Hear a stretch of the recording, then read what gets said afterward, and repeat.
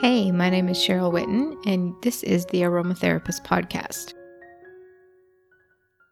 My newest book, Essential Oil Dilution Guide, is the antidote to confusing aromatherapy instructions and bad recipes. This is the book you need to undo everything you've learned on the internet. In this book, Essential Oil Dilution Guide, I explore how to use essential oils safely. You can learn with me about essential oils and allergic reactions, irritations and sensitizations, phototoxicity, methods of application, types of carrier oils, how to dilute by age and health condition, the right way to ingest essential oils, contraindications for pregnancy, epilepsy, children, and more, and the aromatherapy secret everyone wants to know, the blending formula you need to finally properly calculate your own DIY recipe or blend. Essential Oil Dilution Guide is available now on Amazon.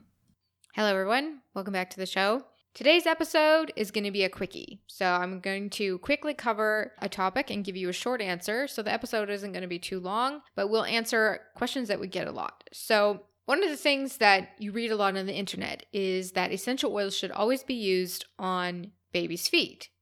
So people ask, is that true? And is that the best way to use essential oils?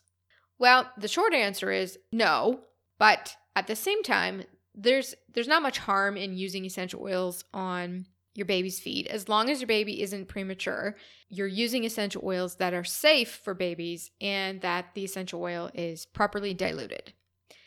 Okay, so let me explain. First of all, where does this idea come from?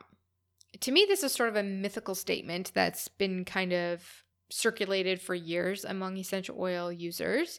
They've learned somewhere that this is the best way to use oils for babies, and so they pass that on to people that they sell to, people that they teach, their friends, whatever. It's sometimes mixed with reflexology theories, so the idea that certain points on your feet correlate to different organs in your body, and so if you use an essential oil there along with pressure, then that can affect change in the body. But really, the main reason that people say this is because the skin on your feet is not as sensitive as other areas of your body. So here's the thing. Of course, this is more true for adults generally because you walk on your feet all day, right? And the pressure and friction of being on your feet makes your skin cells divide more often. And so then your skin becomes thicker. So that's why you get like calluses and things, right? If something's rubbing there, the skin cells divide, it gets thicker. It's a protective thing. The thicker skin means that essential oils absorb more slowly through your feet. It will still absorb, but not as fast because you have thicker skin. Also, it means that it's just not as sensitive, which is why, we can wear shoes all day long without it causing major problems for our skin. The thing is, babies generally just have more sensitive skin than adults, even on the feet.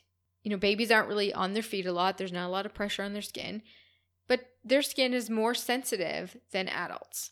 And skin is our first defense against the environment around us. So pretty much everyone's skin is sensitive to products and things that we put on our skin, which is why people get reactions to anything.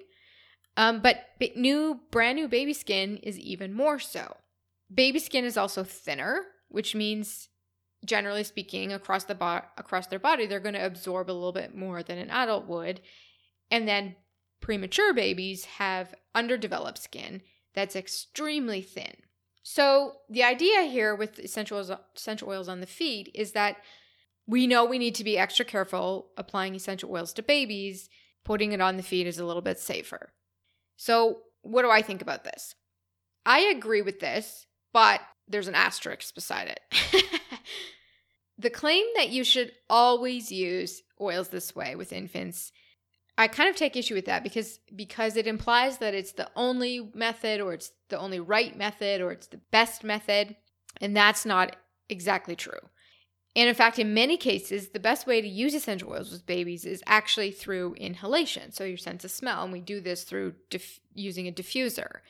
And this is especially so if you're dealing with emotions, your baby, you're trying to get your baby to calm down, or you're trying to get them to sleep more, you're trying to promote relaxation, even if your baby's dealing with a cough or a cold or a minor sickness, and so you kind of want to, help them deal with a stuffy nose or, relieve coughing and kind of get a little bit more help with sinuses, for example.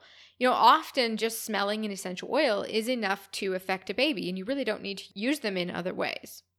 If for some reason you do want to apply, then there are guidelines. Some people want to use it for skin conditions or whatever. But then there are some guidelines to using it on the feet. The first guideline is never to use it on a premature baby. We don't like to talk always and never because, again, it implies that's the only thing, right? It's the only right method. But generally speaking, don't use the essential oils on a premature baby, on their skin, even if it's diluted, because their skin is underdeveloped. And it takes 3 months for them to have developed skin. So if the skin is translucent, it's really not a good idea. So the general safety recommendation is 0% dilution for neonatal infants, which means 100% carrier oil, 0% essential oil. So don't use it. That's the guideline. The second thing is there are some essential oils that you don't want to use for babies. So even if you're putting them on the feet, there's ones you just don't want to use. These are things like birch, wintergreen, eucalyptus, peppermint, and quite a few others. If you're not sure what you should be using on a baby, lavender is good. Lavandula angustifolia is a pretty good choice. It's safe for kids and babies. It's called the universal essential oil because it has so many uses as long as it's diluted. And so then that brings me to the third general guideline is if you want to use it on their feet, it should be diluted. The recommendation is 0.5% to 2.5%, but that really depends on the essential oil because it varies and the condition. But that's a good guideline to keep in mind. But remember that babies still have more sensitive skin, even on their feet, so less is best. There are some cases when on the feet could be useful. For example, we generally don't want to use essential oils on or near the face of infants. So if you absolutely must apply an essential oil, then using it diluted on the feet obviously is going to keep it away from the face. So that is one area that it could be useful.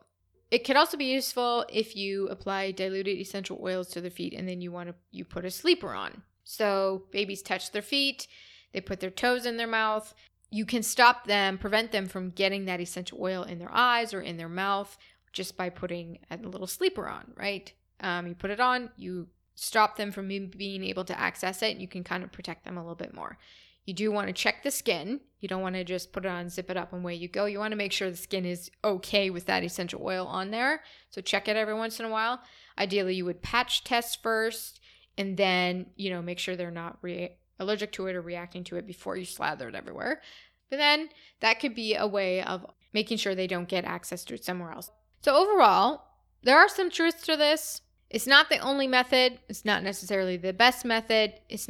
You don't always need to do it this way. It depends on the condition. It depends on what you're looking at to help your baby with. There are some considerations. As usual, in my opinion, it's not exactly true, but there is no harm in doing it as long as you follow a couple of guidelines. All right, beautiful people, thank you so much for listening today.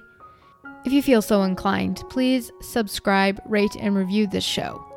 For show notes and more information on essential oils, please visit livelovelemon.com/podcast. And we love to know what you're up to and how you're using your essential oils. So head over to Instagram and find us at the Aromatherapist Podcast. My name is Cheryl Whitten, and I am your aromatherapist.